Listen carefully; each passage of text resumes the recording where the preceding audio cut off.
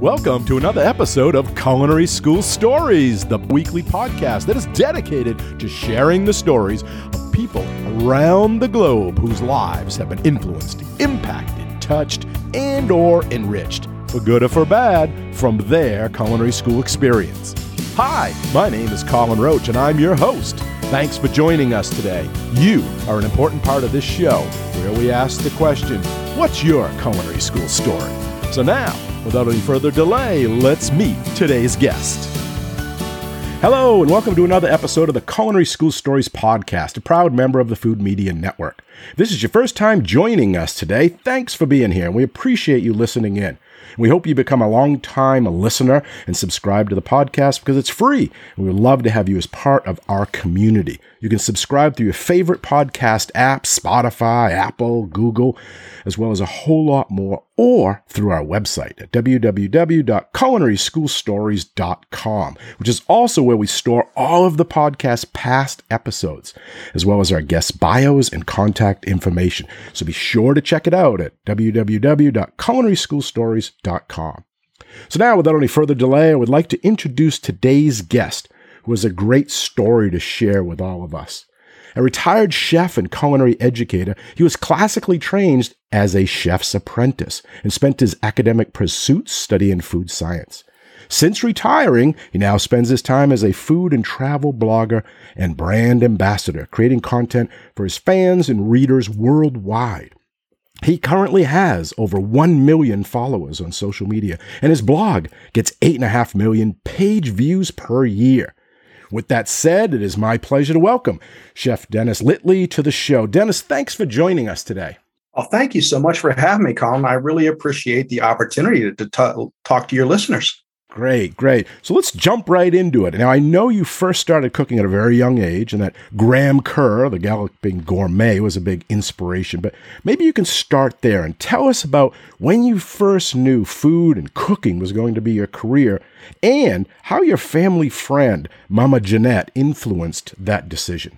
Well, it's kind of a long story going back. My first food memory was of me putting frozen waffles in a toaster that wasn't plugged in. I know I had to climb up on a little stool to do it, and I couldn't have been more than about 3. But I think right then I knew that if I could make my own food, I could eat. So that connected it. But my mother was a nurse, and she would work nights, so she would be home during the day, and that meant she would sleep through lunch during the summers, or if I was off from school, and didn't want to wake her up. So that's when I started getting into cooking on my own. And, as a little round boy at that age, I certainly loved to eat. And coming from a Mexican-American background, I had been spoiled by my Mexican grandmother, who would just feed me till I would burst. And that was kind of where I got my love for food, I think, from her. And my creative juices started flowing when I started cooking and seeing, this isn't rocket science. This is about, even back then I knew it was about just putting some flavors together that tasted good, and that would, be satisfying. So I think at that age, whether I subconsciously knew it or whether I realized it, I knew that cooking was something I could do. I tried a lot of things over the years, but nothing ever felt quite as familiar or quite as satisfying as cooking. Mm-hmm. And so when did you decide, I should go to maybe get some education in this, some academics? Was that like high school and most people happen, or was it after the fact? I took kind of a longer route around that. And I did some wandering, and that's when I ran into Mama Jeanette early on in my career. And she kind of had an impact on me.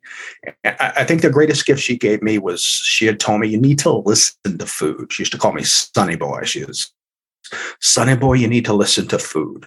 And if you listen to it, it will tell you what it needs.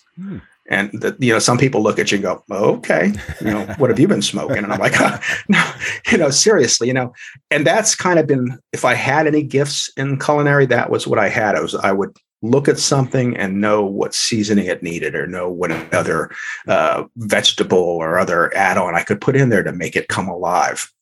That's what kind of really guided me through most of my culinary career. So her bringing that out of me and teaching me to be a little more adventurous in eating, I think, is what drove me further in opening my mind up to being creative. That's great advice you gave. Now, where did you come across Mama Jeanette? She found me asleep on on a park bench and said she'd been waiting for me. Really? Yeah, it was kind of it's a long, very interesting story. And said, I've been waiting for her. She had a cup of coffee and I didn't know who she was. And it turned out that she was from Louisiana. I had been born in Louisiana and knew my parents, Wow. So from when she had her restaurant and they would go into the restaurant. And it's a little bit of, whether you want to believe it or not, a little bit of a psychic connection there. And spent some time with her and really got through a rough spot in my life and came back. And when I started working again, the person that I was working for was just simply brilliant. I was in a nursing home and she had been the food service director at the University of Pennsylvania. And she had been the head of the dietitians at the University of Pennsylvania. She had had her training at the Mayo Clinic and she was retired. So she was looking for someplace to work a few hours so she could buy her grandchildren some things. And just by luck of the cards, I ended up working with her and she taught me so much.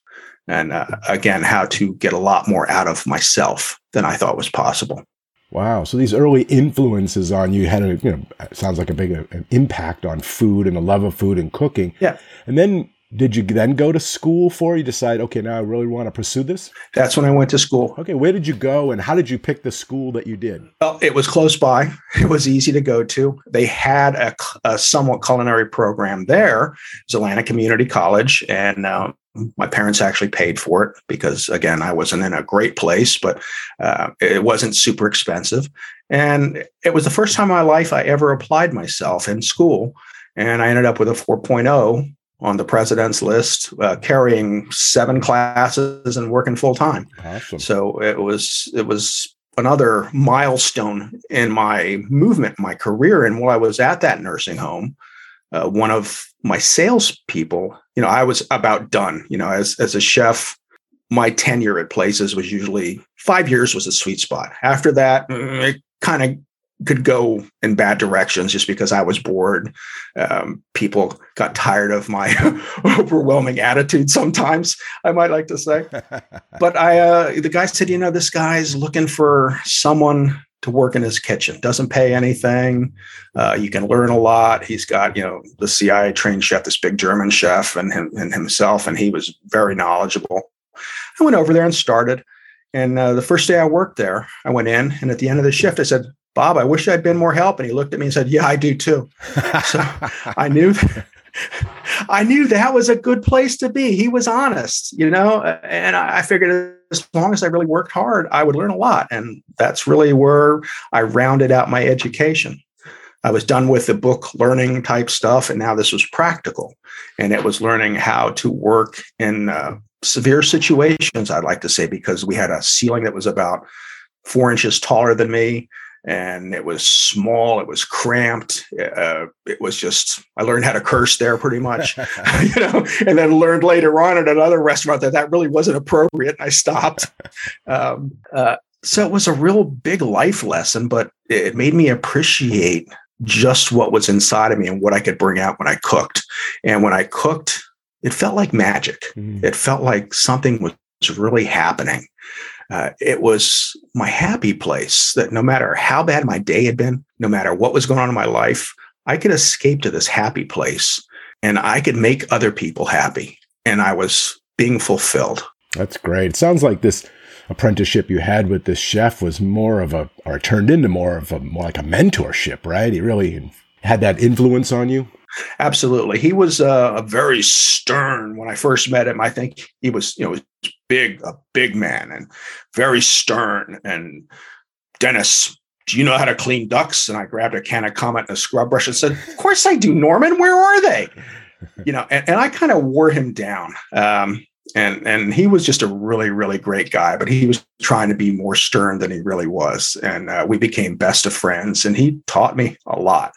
And just watching the owner, he did not that he spent much time talking to him, but he actually became more of a mentor throughout the rest of my life cooking. And when I hit a bad spot, I would go see him and talk to him and communicate. And I ended up going back to his restaurant. Like I'd be in a bad spot for a while and I need a job and he'd hire me just about any time. You know, he goes, "What's going on now? You want to come back for a while?" I went, "Yes, I do. Thank you." He was there even after you had left. Then he was in your life, right? Yeah. Great. Sounds like a good guy. Good story. So what did you do after that? Now you've got that training. You're going to branch off. You're going to go into your own restaurants, your own businesses to run. But the grass is always greener. Sure. I see the salesman come in, not sweating, dressed nicely, happy. And I thought, boy, I should do that. I should go over to the other side. Well, that didn't work out. It's always greener until you get all the other things that are put onto you because of that. And, but I did learn a lot selling food too. And I learned more how to communicate and how to, what other chefs were really looking for. So it broadened my horizon from this, one restaurant that I had pretty much been working at to seeing all these different styles of restaurants, all these different types of chefs, cooks, restaurant owners who were just doing the best they can. And then I found I could offer them some help. Not necessarily all the really talented French chefs that I was selling to, but sometimes, they'd ask me, "Dennis, what do you think about this? Or how can you do this?" So it opened up my mind to possibilities of talking with other professionals and seeing that, we really can help each other. It's not cutthroat. It's not about, who can do better than the other person. It's about collaboration. And I think that's when I first started to realize that, a competitor is not necessarily a competitor. Could be your best friend if you let it, and I would end up becoming friends with some of these chefs and talking to them throughout my career at different things. And they'd move to different restaurants, so I'd come sell them there. And things it changed my perspective on the process, I guess, on the cooking process. So again, it was another learning experience for me. It's great. And then at some point you transitioned into teaching, right? Yeah. So how did that happen? Where along the path did you say, I need to do this? Well, after another stint in the restaurant, back with the same family, after I developed carpal tunnel in both hands, and I tore a hamstring carrying this huge pot of sauce and not letting it spill. When I lunged forward, it popped. So I was starting to become a little bit of a mess. So had 2 surgeries on my hands, and doctor said, "You really shouldn't do this anymore." So I went into a management company. I went to work for Sodexo at that point. And I actually was Wood Dining Services. It later became Sodexo. And I started managing more than cooking. And as things would have it, I'm working at a unit there, and I was feeding 5,000 people a day. I was responsible. I wasn't feeding. I had a chef. I had a catering director. We were doing $1 million in catering on the busy months. And I was like, just trying to run all this and coordinate it and keep everything going. And I had CIA trained chefs, some from Johnson and Wales there, and, very talented people. I had a chef walk in for a job who had cooked for kings. Wow. And he was retired, and his wife had kicked him out of the house and said, "You just need to go do something." And Werner, and he was, after it took a while because he never said a word. But when I got to know him, he says, "Yes, I cooked for this crown prince. I cooked for this king. I cooked for this person." It's like, wow. So I had all these people. And after about a year there, I had burned out completely. And they sent me to another smaller unit where I could kind of recuperate, which is where I had sent all my employees that kind of burned out.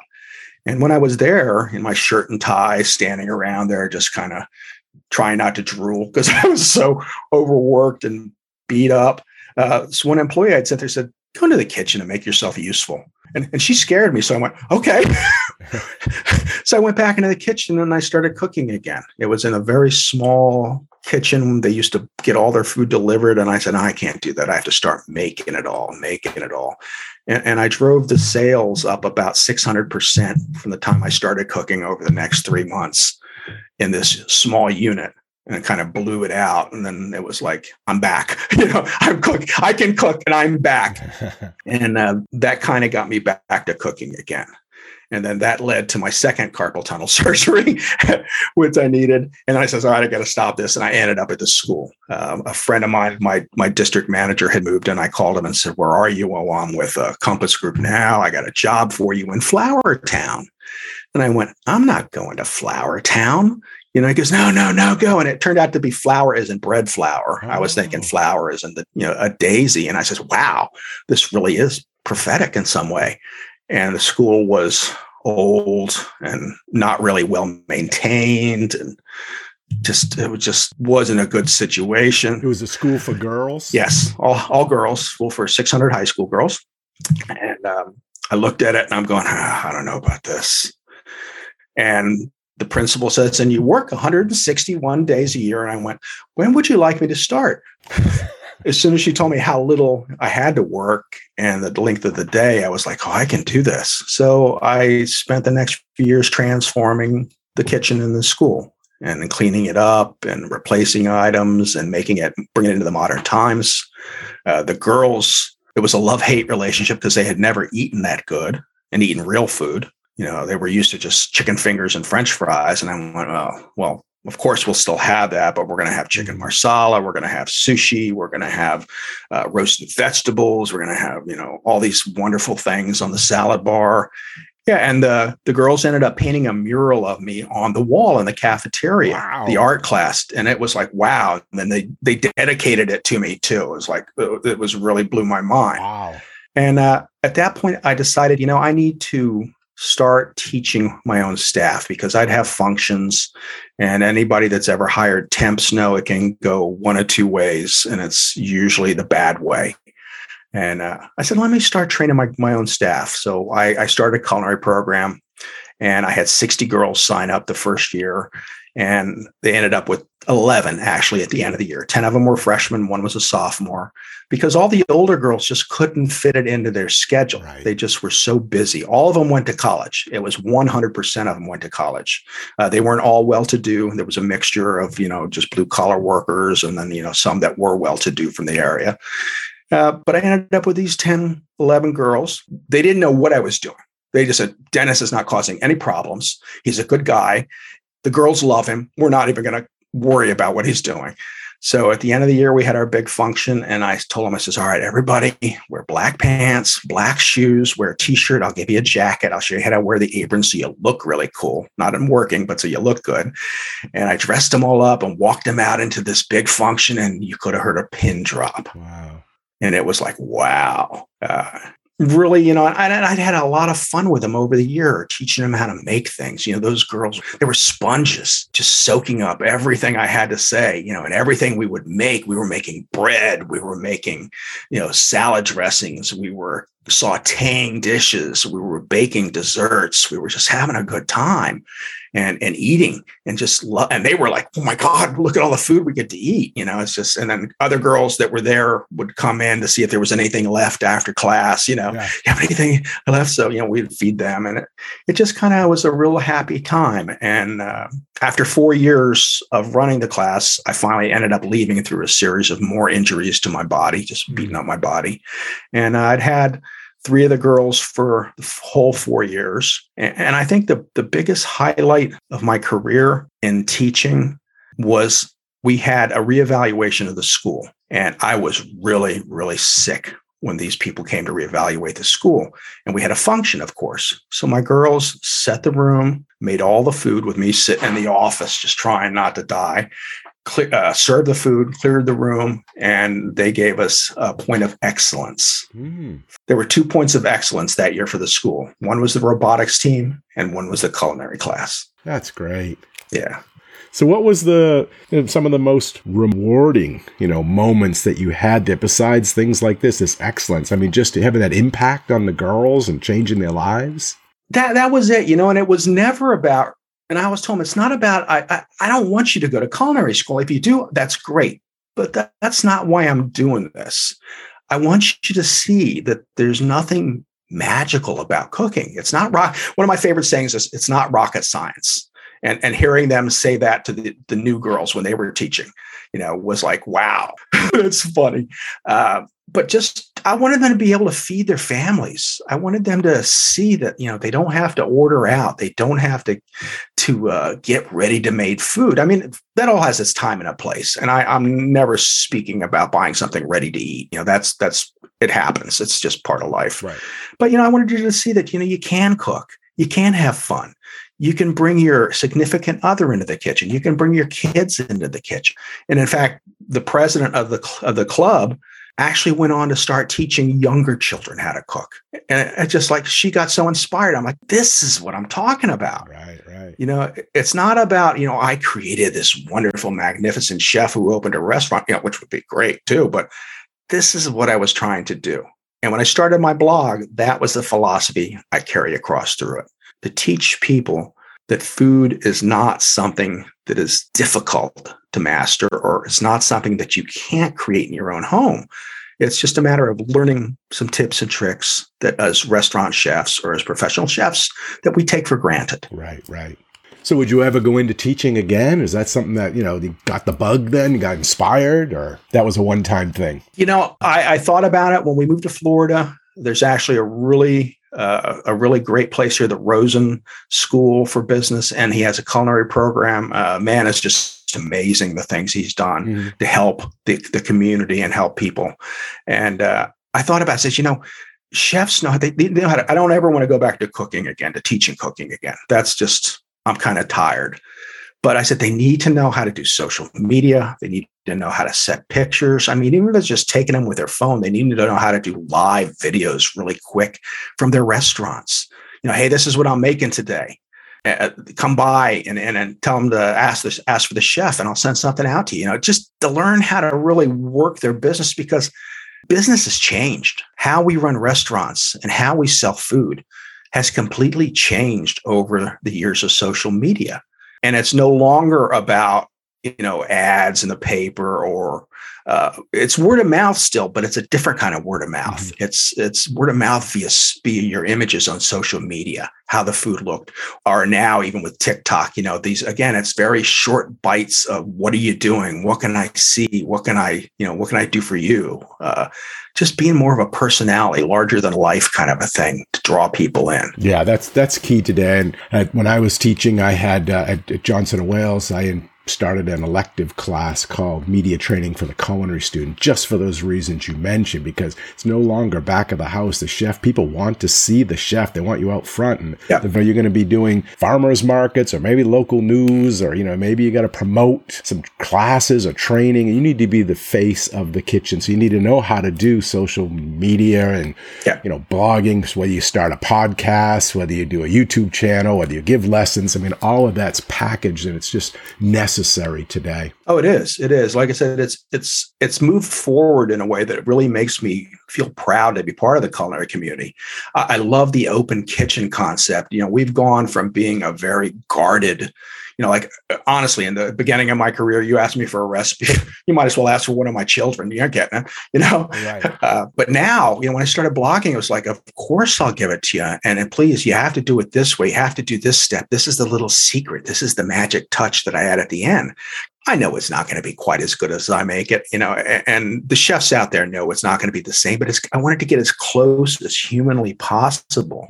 So, that builds another layer of bond, with this restaurant, with this chef, with the community. And, again, take some of the mysticism out of cooking. Again, it's food. It's food. It's very simple, common ground that we all share. Right.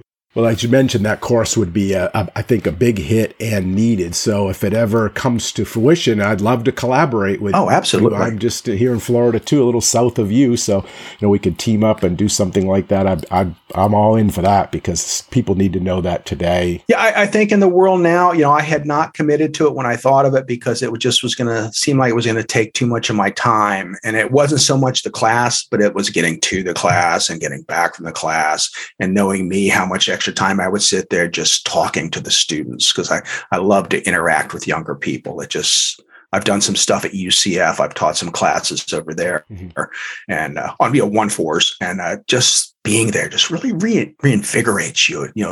Makes you feel happy and to be part of the future that's coming. So you never know. Maybe online would be a way to go about doing it too. Yes, so true. So let's transition into your blog. So you retired, and then we're just talking about social media now. So at what point did you, grab on and say, I'm all in, and start cooking classes, blogs, getting that fan base? Tell us about that, how it came to be what it is today. that was really another kind of, I don't know, right place, right time kind of thing, or just got lucky. It was, I had started the blog as a resource for my students. I wanted them to have some place to go to ask me questions to when I post recipes, to talk about what we did in class. And none of them wanted any of that. They just wanted to come to my office and talk to me. But other students at the school and teachers at the school started going there. And I joined a blogging organization, and it really gave me exposure worldwide. I mean, I was no stretch of the imagination a big blogger, but it gave me access to bloggers all over the world. And I started making friends and again, seeing how different foods were prepared. And again, it was another reinvigoration of my career at that point. And that really led to me blogging more. And when I did retire from the school and we moved to Florida, I had more time to spend. Mm-hmm. And about the year I think we moved, Google Plus started. And it was a love-hate thing. People loved it and people hated it. You know, there was no middle space on that. But I had found my people. I was there and I was just loving it. And I was laughing and listening to music and sharing recipes. And my blog was still pretty new then. So it wasn't like I was a very big blogger. And for some reason, I got approached by this guy who wanted to run culinary classes online. And it was like, wow, this is revolutionary. This is amazing. I'm going to be able to quit my day job. This is incredible. And we started teaching these classes, but the sad fact was people don't want to pay for it if they can get it on YouTube for free. Mm-hmm. And that's kind of what a lot of it turned out to be. You know, I have done a lot of classes afterwards, and you hit some successes here or there, but in time-wise and what you make and the time involved in it, because I'd have to set up the studio in the kitchen. I'd get the computers up. I'd get the lights up. I'd get everything prepped. I'd have to get everything going. You'd have to have something cooked already. You have to be making one. You'd have to have almost 3 steps of it done for this quick class you're doing, this 1 hour or 45-minute class. And it was a lot of work for just a couple $100. And I'm like, I think I'll pass on this from now on. But it gave me the experience and put me in front of Google. And the next thing I know, from doing these hangouts, these classes from people around the world, Google noticed me. And they had me on their follow page with Rachel Ray, Anthony Bourdain, Martha Stewart, Emeril Lagasse, Chef Dennis. And I'm going, how the hell did this happen? Wow. So on Google Plus, I had over 1 million followers. Wow. Because I was actually using their product as they intended it to. So I was one of the chefs they featured, because those other chefs had pages, but they were just run by their PR departments or different things. But I was actually doing what they wanted me to do. Mm-hmm. So that was the beginning. Every other social media, I was late to the game. Facebook, Twitter, I was late to the game. But Google Plus gave me that push. And then I started building my other social media accounts. Pinterest, first time Pinterest sent me an invitation, I thought it was a joke or spam. So I deleted it. And then I was begging for another invitation. But just learning how to use the social media at that point, because of Google Plus, I had friends all around the world. And this is where collaboration really comes in. You never know. I had this one guy message me, and I thought he was a Middle Eastern person from his name. And it was just another one of these people on Google that was just going to bother me and stuff. And it turned out to be one of my best friends. He lives in Italy, and I have gone to see him a few times. And we just talked a little while before. I talked to him 3 or 4 times a week regularly. But I met people like this all around the world that were willing to give me their time to ask them questions, whether it was about SEO, whether it was about food photography, whether it was about another style of cooking or another aspect of blogging, that they were just willing to help. So I built this network of people, around the world that were there for me. And I actually ran the first online conference in 2013 that was ever held. I told Google, I said, this is what I'm going to do in there. Because Google would call me. And the first time they called me, I was like Ed Grimley running around the house. It was, Google's going to call me. Google's going to call me. And then I was like, after a while, I was like, no, you can't do that. No, just stop that. And they're listening to me. And I said, I want to have an online conference. And they go, really? And I says, yeah.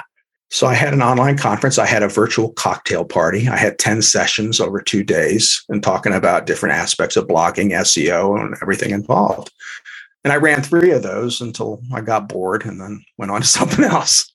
Yeah, that's great. What is the name of your blogs and some of your social media now, in case the listeners want to go check that out? My blog is A Culinary Journey with Chef Dennis, and it's askchefdennis.com. So it's real simple. And my social media is Ask Chef Dennis. You can find me on Facebook, on Twitter, on Pinterest, on Instagram, and it's just Ask Chef Dennis. Or if you Google Ask Chef Dennis, you'll get a whole list of different things I do. Pretty easy to find me. Awesome. I'll put all that into the show notes with your bio. So if anyone is listening and wants to reach out, ask you more questions, find out more about this stuff, they'll be able to have all those links readily available. I want to take a quick pause here at this halfway point in the show and ask, have you ever thought about creating your own personal chef service? I'm talking about you having a culinary career without the crazy, typical kitchen schedule and a dead-end job, usually without benefits, while making super low pay and never, ever having enough time for the people you love and the things you want to do in life. Well, if you want to change, want to be your own boss, then creating your own personal chef service just might be the perfect fit for you. How does this typical day in the life sound? You cook 3 to 5 entrees with sides in a client's home. You get paid, on average, anywhere between $250 and $500 per cook day. You're home by 4 o'clock to pick up your kids from school or watch them play soccer or go to yoga. In addition, you can chef for intimate dinner parties for these same clients, anywhere between 2 and 20 guests in beautiful homes for a large fee, while being tipped $100, $200, $300 on top of it because you are amazing.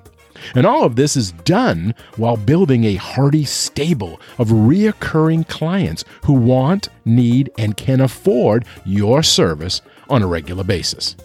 Now, if you've always wanted to be in charge of your own career in life and can see yourself running your own personal chef business, then you need to check out Elite Personal Chef with Stephanie Heller, because it all starts with learning from someone who's gone before you and has made all the big mistakes so you don't have to.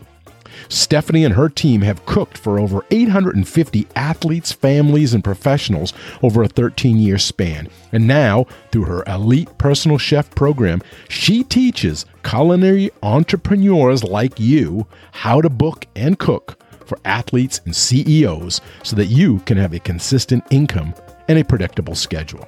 Talk to Stephanie today. What do you have to lose? And learn from someone who has the business and lifestyle you want. There's no reason to wait any longer. Your future clients need your cooking and creativity right now. Now, to get more information on Stephanie, her free giveaways, and her elite personal chef courses, just go to StephanieHeller.com. That's Stephanie, Stephanie,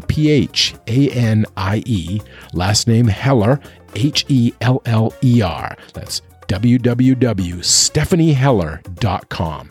I'll also put a link in the show notes for you as well. Okay, so now back to the show. So where do you think blogs are today? I know a lot about, they're starting a lot more vlogs, video logs, right? Instead of writing the blogs. I don't know if that is a trend or if that's going to be, something that takes over blogs. Is blogs dying? Are they still around? What's your opinion on where it's all heading today? I think blogs are continually evolving. At least I think for the next 10 years, I see them still being a viable content source. How we've written stories has changed. When we first would write, people wanted stories. Now you hear is, I don't need to hear about how your grandmother picked this herb in Italy to make this dish. Just give me the damn recipe. Right. So it's more about, like, when I write now, I have a formula I kind of developed. And it's really pretty simple. I'll post a picture, a step-by-step picture or a picture, and then I'll write about it. So I learned that doing travel blogging, where I would post a picture and then write about the picture, post a picture, write about the picture. So it leaves out a lot of your intent on writing stories. It stops you from over vocalizing some things that people just don't want to know. It's just dragnet, just the facts, man. Yeah. Just the facts, kind of a thing. But I think blogging is around. Vlogging, I don't think so as much. It had its day in the sun. I think just like live streaming had its day in the sun. It's a very particular audience that will sit and watch something for a half an hour to an hour. The attention span these days is short bits, which is why TikTok and Instagram Reels are doing so well. People want to consume information in a minute, and they don't want to have to sit there. Podcasts are completely different because this is something to entertain you while you're commuting, while you're doing other tasks. So you can listen, but to actually have to visually watch something, I think that animal has gone for now, in longer videos. What about like YouTube and Rumble and a lot of these platforms that are showing cooking videos and, and monetizing it? Is it possible for the creators so they're getting something back? Where do you see those going? I think they'll still be around. You really need to, with YouTube, you really need to get a lot of views to make monetizing even worthwhile, to put the ads that bother everybody on them. It's the same thing with blogging. I tell people, they aren't getting a lot of page visits. Well, don't annoy your readers right now. Wait till you have enough traffic to make it worthwhile to you. But I think there's always going to be the YouTube niche. And again, it's developing that product that you have followers that want to see. Cooking videos, you can Google chicken marsala and you'll get 100 different ways to make it or more on YouTube. So it's a matter of how do I pick which one's the shortest one? Is it, to the point in 5 minutes? Tasty kind of revolutionized the cooking video with their Tasty style videos that are done in a minute and a half. I think lead-ons like that, getting people interested and hooked, is the key to getting them to watch longer videos. Right. They make a connection with the host, with the chef, right? Yeah. As well. And the thumbnails, they come into it. And yeah. A lot of those parts. Just like with the, I got a lot of pushback from my ad company when I put the jump to recipe button on it. But my SEO guy said, Dennis, there's a lot of big bloggers are using it. It's not bad because people want to go see the recipe and see if it's doable. See if they think they can make it. And then later on the day when they go make it, then they'll come back to it and look through it. But you have to give them that opportunity to see if it's something they feel comfortable with. Yeah, that's a good point. I put all my recipes in my YouTube videos right there in the description. So people don't even have to watch the video. They can just grab it if they want, print, or they could say, oh, now let's see how that was put together. Yeah. So, like you said, give it away. Give the recipes. Yeah, and I have no problem with that anymore. I would rather do that than bother someone. Again, that's why I had the print recipe button and jump to recipe button right at the very top of my blog. If you don't want to read the story, if you don't want to see the step-by-step, that's fine. Just go right to it. And I try to put as much in the notes as I can. So if they print it out, they can still get the gist of the little tips and different things that I do. Mm-hmm. So if someone was listening now and they're probably is that wants to get into, social media. They want to be a chef. And I know I have students that reach out to me and just people in general, and they want to know how to do YouTube, how to do blogging. What advice would you give them? And tell them some ways that you can monetize it, because how can you turn this into at least recoup your costs and eventually, hopefully, become maybe a viable source of income? It's easier than you think, but on one aspect, and it's more difficult than you might realize on the other hand, because the blogosphere has gotten saturated. Everybody, it's just like opening a restaurant. Everybody thinks it's easy and they're going to make a ton of money until they actually start doing it and they see what's involved and how much the costs are. Creating a blog really doesn't incur a lot of costs right off the bat. But, you need to be a good photographer. So, luckily phones can take pictures that are great these days. So you don't necessarily need to get a camera right away. But there's money that needs to be spent in order to make money. And it's the old adage, in order to make money, you have to spend money. And a lot of people don't realize that. It's still I tell people right now, like I have friends, I says, look, you need to start your blog now. They're in their 30s. I says, we're going to play the long game. Don't quit your day job, but let's start working on it. When you have time, let's start developing some recipes. Let's start getting a good feel for it and get it working. Plan on your first 3 years, 4 years even. It's just like the old business thing. The IRS used to let you take a loss those years because they knew you weren't really going to be ready. Right. Same thing with blogging. there are people that have come out in a year and just skyrocketed, right place, right time kind of thing. But, other people, honestly, it's going to take you a while before you start making more than enough money just to pay your costs, just to pay for your host, just to pay for your different things that you may have to put onto your blog. But it can be, I've been 6 figures now for 5 years. Wow. And it just started doubling pretty much, and it's unreal what you can make blogging off your ads, off of sponsored content. Brands will hire me to write blog posts for them. And what I make pales in comparison to what other people make. So, I have a friend that makes over $1 million a year. Really? Blogging? Oh, yeah. Wow. Oh, yeah. And it's not as granted. I got to start blogging. I'm telling you, again, it's the long game. I'm into retirement now, making more than I ever dreamed possible, making 5 times what I did as a chef. Mm-hmm. It's crazy. It just makes no sense to me. And I basically work when I want to work. If I decide I just want to watch Netflix all day, I'm going to do that. I'll come do my little bit of work in the morning. I have a routine. I drink my coffee, I do social media, and then I start working on other things. It's easier to set your schedule. But then again, you have to be prepared for what comes with that. I have about a dozen people that work for me in some capacity, right. Taking pictures for me, reshooting old posts. One of the big things is I just don't have time to go back. So you have to understand what there is available for you to help you, having VAs in other countries that will post social media for you.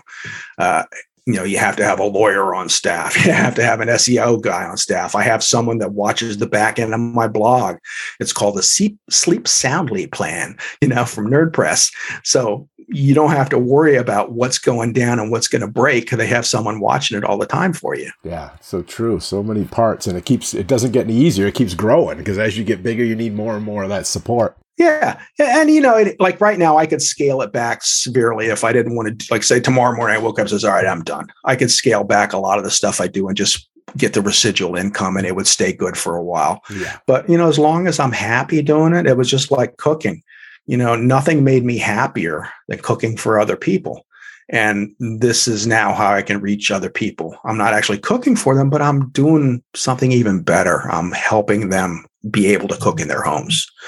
I'm telling them what they need to do to make this food in their homes. And that's the key too. You mentioned you got to have that desire, that passion to do this, especially at the beginning, because you're not going to make any money. You're going to spend a lot of time. And if you're frustrated and you're doing it only for money, it's never going to happen. You need to be there and put in that, like you said, the long game, years and years, and eventually it pays off. Oh yeah. You need that passion to hold you through that and then to continue that momentum later on. Yeah. And the other part of that is not just complaining every time Google does something, which they do all the time. They're always changing the game. Yeah. And staying abreast of what's new. Like I should really be on TikTok, but I just don't have the energy for it. Yeah, me neither. And I'm okay with that, but I know I should be, and I keep thinking I just bought 3 new cameras to do videos, but I'm like, I just don't have the energy. So maybe I will, maybe I won't. Maybe my granddaughter will learn how to do it and want to do it for me. Well, that's the other piece of advice. Don't try to be everywhere, especially at the beginning. No. Pick your lanes. Like I have 3 podcasts. I have a YouTube channel. I'm trying to write a second book right now. I'm already spread thin. So if I wanted to get into, say, TikTok and Twitter and all these other areas that I may be in a little bit, you just wipe yourself right out. Oh, so when you're starting out, find those lanes, whatever that is. Don't try to be everything for everybody. No. And then, you'll find, your success down the road. If I was to let's say you came to me and said, Dennis, I want to be a blogger. What should I do? I would say, make food that you love to eat and make food you love to serve your friends. Do at least one a week. And when you have 50 blog posts, then we're going to start pushing you on social media. Okay. Because I just read something in one of my groups. I have 9 blog posts and I can't get any traction. I'm like, okay, that's not how it works. But, you don't even want to start promoting yourself until you have enough to bring people in. And, people, I see a lot of people always saying, I search keywords to see what I should write about. I have never, ever done that. I may do keyword stuff after I've written the post, but before it's like, what do I want to eat? Yeah. What do my readers want me to make? I had someone wanted me to make an amatriciana. So I did that. It's like, what do I want to make that I think people will enjoy eating? It's never about what's going to rank well. The idea after that is for you to be passionate enough about it, to write it well enough, and then to start promoting it so that other people want to eat it and want to read about it. So, you're creating the growth behind it yourself. Yeah, I agree. I have some of my YouTube videos, one of 180,000 views. I have another one that has like 50, but that one with 50 was something I wanted for dinner. I wanted to cook it. It was helping me learn and continue my culinary journey. So I wanted to try that recipe out. People are like, yeah, that people aren't interested. And I go, yeah, but I am, and I'm the creator, and I had to spend the money for the food. So sometimes you do it for yourself. Absolutely. And again, if it's something that's good, it may take a little while, but other people are going to start to notice it. Mm-hmm. Some of I rank for things I have no business ranking for, for barbecue, for pulled pork, and for baby back ribs. I'm like, I'm not a grill master. But again, it's people are looking at a guy who doesn't do that, that can do that, telling them how they can do that. Right. So it's like, it's that old, if Jan can cook, you can too, me not being a pit master, smoking and doing all this other stuff with the meats, just making it simple, and you can still have something really good at your house, that kind of philosophy. Mm-hmm. So if someone wanted to get into it, do you have any resources that they should get? Is there a book? Is there a Facebook club? Is there things they can get involved in so that can help them make that beginning a little bit easier? Absolutely. There's a lot of Facebook groups, the Central Foodie Blogger. I can send you a list to put on there too, so I don't recall them all offhand. Okay. But one of the biggest resources for me is I belong to Mediavine, and Mediavine has been the godsend for bloggers, for not just me, but we have 9,000 bloggers in the group now, and they pay us for ads. It's the largest blogging network in the world. And they all run Google ads. They're one of Google's largest ad groups. And so many resources there, other bloggers you meet. Again, I tell people, a competitor, even as a chef, the guy down the street that might be cooking the same thing as me really isn't my competitor. He is, but he should be my friend. Mm-hmm. We should be talking to each other, helping each other, because, a rising tide lifts all the boats. Right. If you spend your time trying to bring someone down, it's only going to hurt you in the long run. It's going to hurt both of you. So, when you find someone, and just don't come to a mentor and start like bleeding them dry with questions, build a relationship. It's about relationships. We do business with people we like. Right. It doesn't necessarily have to be someone that's lower priced or better at something. It's people we like. So you want to develop that relationship. You want to ask questions. You want to be respectful. You don't want to invade someone's time too much, but you want to find that person who's willing. And I'm always willing to help people that approach me that way. If you have a couple minutes, could you just answer this one question? Or how did you do this? I'm very transparent. I entered the blogosphere when no one would tell you anything, which is how I became Ask Chef Dennis. I would learn something and I would post about it. And that's all I ever did. People now, what did you get for that blog post? I will tell them point blank, this is how much they paid me for that. I'm not hiding anything. I'm not bragging, but I'm not hiding anything. I'm letting you know, this is what you can achieve. Mm-hmm. You can, get $3,000 for, one blog post. I have friends that get $10,000 for one blog post. So it's everything in perspective. It's a lot of money, but it's not as much as other people are making. Right. So everything in perspective. Yeah.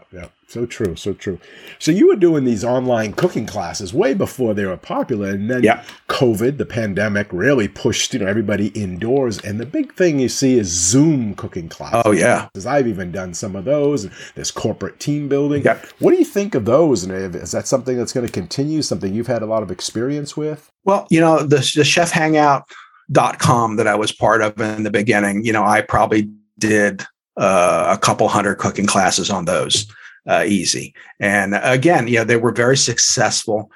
but it was a limited, it's something like if you have the time and you're not making a lot of money from other resources, it's great. It's fun. It's something to do. I get asked to join other groups like that, other media companies all the time, but it's a matter of me spending my time. At my age now in retirement, I could work 16 hours a day if I wanted to. Yeah. Okay. I don't want to. Right. I think home cooking classes are great. I think as things improve, they'll get easier to do and they'll be easier to give other people. The problem with online cooking classes live is that you have to find a time that kind of works. Yeah. If you've got a following for the globe. Yeah, that's the. I mean, I had California. Yeah. You got different time zones. Just in this country, I did a class and I had people in Japan. Yeah. I had people in Spain. I had people in the Netherlands. Someone in Florida. Someone in Colorado. One class I did. I had all these people. And the guy in Japan was in the morning and we were cooking a seafood dish, and he's putting it in the window, goes, Chef Denny, it's okay. He's showing me how he's cooking, and I'm like, oh my God, this is just insane. But you got to get alive, even with like live streaming now, it's finding a time that people are going to watch. Like people watch replays. They don't always watch live as much. That's where, YouTube comes in, and YouTube's so popular because those resources are there on your time frame. Right. So, I think there's always going to be, and I think online is getting even stronger because of the pandemic and remote working. So I still think it's a good and more acceptable too, to do those type of classes. Oh, absolutely. Yeah. So, maybe that will become more available and again, something that will be more profitable.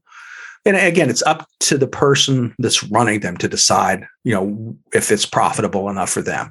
Years ago, if I could make $200 in an afternoon, I've been, hey, this is great. Right. Now it's like, I don't put pants on for $50. It's like, kind of a perspective. Yeah, where you are in your journey. Correct. Right. But yeah, I found it with the Zoom class too. Nobody wants to do it on the weekends because they're off and they're doing things. Yeah. And then during the week, you got to do it after they get out of work. So that's like 6:00, but you can't do it too long because then they're eating at 9. Right. So you got to try to find that 90 minutes, 60 minutes right in there. Yeah. It makes it a little bit more tough, but they are fun. Oh, they are. And I think if you could get a regional one, like if you could build regional interest groups, which is, I think sometimes we think too globally. But say if you're in Florida and you just attacked Florida and try to get your readers there, and then after you develop that, maybe attack another time zone, that might be a way to do it. But again, there's work involved with anything. Nobody just hands you money. Right. You have to work for it, and there's a lot of time and work behind it. So most people get discouraged when they don't get that immediate gratification or something doesn't work right away. I'm the same way. Everybody's just human nature. It's we've been raised to expect more of immediate gratification from something. So it's difficult, but it's something that you can do if you really are passionate about it. Mm-hmm. And you enjoy the whole thing is, do you enjoy doing it? Which is why a lot of people don't cook because they don't enjoy it. Well, you got to change your way of thinking about cooking. You have to cook with foods that you like to eat, not necessarily what I post. I tell people, if there's broccoli in the recipe and you don't like broccoli, leave it out. Put spinach in, put something else in. It's not going to kill it.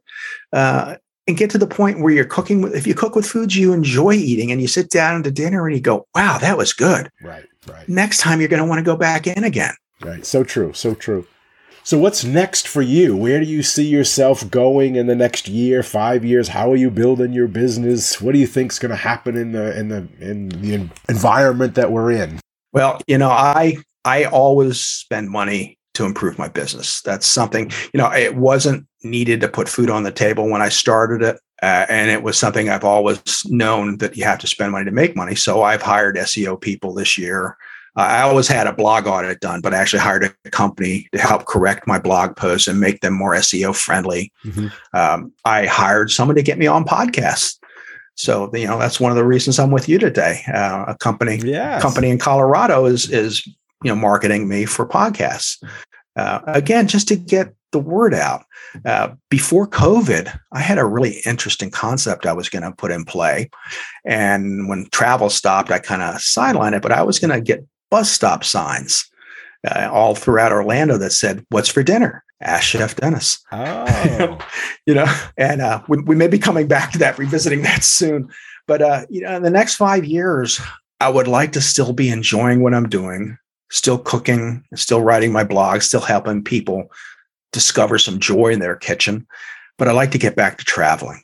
I love to travel. And the last 2 years have been kind of quiet. And, I love cruises and just being in other countries and eating different food. And because I'm a chef, I get into a lot of places, people, I was in Madrid and they're taking me to all these, we went in this one kitchen where they had all the little baby pig heads lined up that they were roasting in this oven that had been, I don't know how many hundreds of years old. And I go in other places, they go, "Oh, I got to eat barnacles." They were excited for me to try barnacles. They were expensive. And he says, "We got permission to get you barnacles." I'm like, okay, kind of like a snail. Yeah. Glad I got to try it. Not necessarily something I'll ever order again, but when people are excited to share something with you, you got to love it. You got to be passionate about it. So people, "I can't wait to take you here, Chef Dennis." And I'm like, oh my God, okay. My wife laughs because whenever we eat out, when the chef feeds me something, it's the best thing I've ever had because of the interaction with the person. Sure. And later on, I can be a little more, I can break it down a little bit more. But at the time, it's like, oh my God, this was fantastic. The sauce, the meat was cooked just right. I loved it. Everything was good. And I'm just loving life because it's part of a bonding between people. The chef's coming out here. He's sitting with me. He's talking to me. Or even the server recommended it. They thought I would like this. I always give a server 2 to 3 choices before I order. I said, "All right, what should I get? This, or this?" And, I'll let them kind of make the decision for me. Yeah. They'll say, they'll help lead me in what I want to get. But just when people see you're happy with something that they made for you, it's just like, it just really enriches the experience of eating. And for me, if I was cooking. So it goes both ways. So true. So true. Well, as we come to the end of our chat today, before we wrap up, is there any last minute advice or guidance that you want to leave with the listeners, something that you want to share? Maybe they want to go into this career. Maybe they want to be bloggers. Maybe they want to go to culinary school. Anything you would tell them? Well, if you're thinking about culinary school, I personally don't think you could find a more satisfying profession to be in. You're going to work hard. I always tell people, don't think it's going to be easy. But something that's going to be fulfilling to you, something that you'll always be able to find a job doing. You're not going to be out of work. If you work hard, the rewards will be great. And I wish I had gone to a culinary school, all things being equal, and looking back, if I had done that when I first started, I think it would have really helped me develop a better understanding for everything early on in my career and given me a good groundwork for it. One of the things I did when I was at teaching was I got tired of my girls looking and goes, "Oh, chef, after real college, we might go to culinary school." It's real college, So I took them to the CIA up in Hyde Park, and they got off the bus with their mouths just open and going, "Oh my God." And just being there, at the end of the day, I called home and says, "I want to go back to school. I want to go back to school." It's just such an experience, whether you choose Johnson and Wales or some of the other local schools that are around, do it, learn, be a sponge, live the life. It's just something you'll never regret. I promise you that. It's a skill that will serve you in life, even if you don't work in the profession. So I would just say, do it. For blogging, like I told you before, play the long game. Don't expect to be, the best new thing on the market, but start building up your cred. Start developing recipes. Start sharing what you love about food, and the rest will come to you. It's just time. Good advice. So true. Well, that is just about all the time we have for this episode. I want to first thank you, Dennis, for coming on the show today and sharing your culinary school story with all of us. Really appreciate your time, your insight, and your honesty. Oh, thank you, Colin. It was my pleasure. I love sharing what I know about food and helping people any way I can. Okay. Well, thanks again. I really enjoyed our chat. Bye-bye. All right. Bye-bye. And a big thanks and appreciation also goes out to all of you, the listeners. We hope you enjoy the show and this episode. You all are a big part of this show, so please let us know what you think. Your comments are always welcome, and they help us in making the best show possible. You can email them to culinaryschoolstories@gmail.com. That's culinaryschoolstories@gmail.com, or even leave us a voicemail at area code 207-835-1275. That's area code 207-835-1275. And if you like the show, we have a big ask of all of you, and that is to share the podcast with everyone you know and to give us a positive rating and review on Apple Podcasts. Okay, until our next Culinary School Story, take care and be well. Bye-bye. Culinary School Stories is a proud member of the Food Media Network.